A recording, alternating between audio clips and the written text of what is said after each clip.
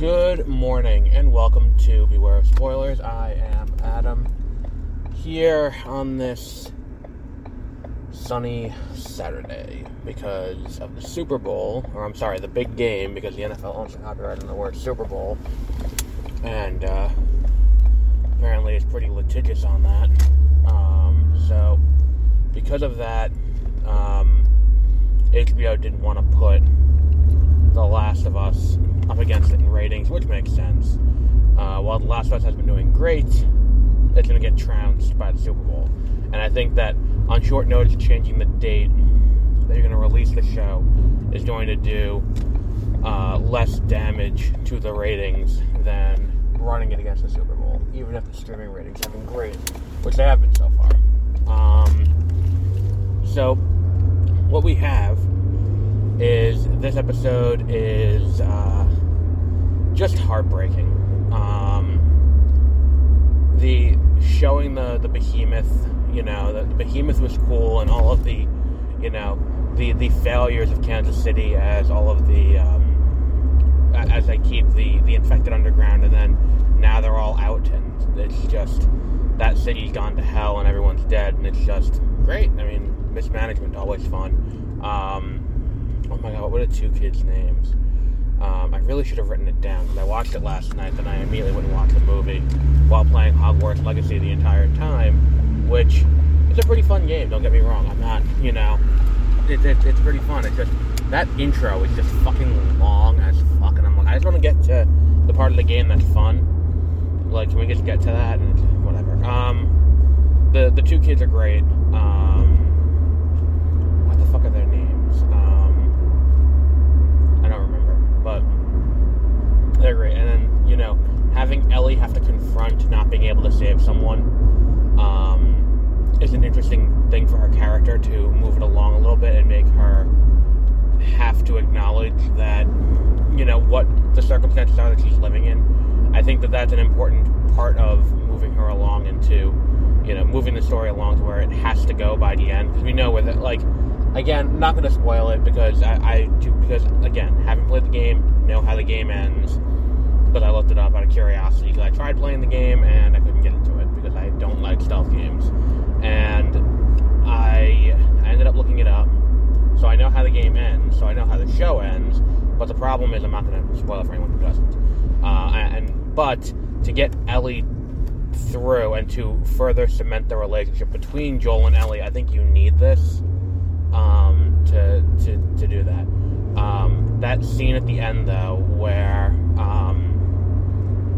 Joel and Ellie, where Ellie is talking to the kid who's deaf, and she sees that he's bitten, and she tries desperately to save him but can't. And then he turns on her because he's infected, and the brother is forced to kill him, and then the brother realizes what he did, and it's, the whole thing is just so heartbreaking. And then the little funeral, I'm a sucker for funerals and shitty situations, and the emotional gravitas that they can bring. Like, Logan had 2 of them, and it's like, holy shit, this movie is just, I love when they do that in these things. And this little funeral, and her leaving the little note on his grave that says, "I'm sorry." It's, I think that it does a lot to kind of not humanize Ellie, because I don't want to say she was not humanized up until this point, but I think the problem is Ellie, as she is in the show, she's a lot more aggressive, which kind of makes sense considering what we know about her in part 2. And I think that it's a great, it's a great progression of the character to have her be kind of the, be what she is in the show. But at the same time, it's I think we still need to have her come down a little bit. And I think there's a difference between having to watch people die because of the circumstances and watch, everything going on, everything going poorly, and all of that. There's a difference between that and her actively trying to save someone's life and family. After getting so close to what their goal was, and to have it fail at the last second like that, or, after they've succeeded, essentially. just a heartbreaking episode altogether. And I think that's where the show kind of works very well. Is these episodes that are, just constantly tinged with sadness as they interact with more and more people across the wasteland. I keep calling it the wasteland. I don't think that's the actual term. I call it the wasteland just because that's what it's called in Fallout 2 as well. Fallout as well, not Fallout 2 as well. And I think that's what they call it in Walking Dead as well. I only ever watched like 6 episodes of Walking Dead and I fell off, but here we are.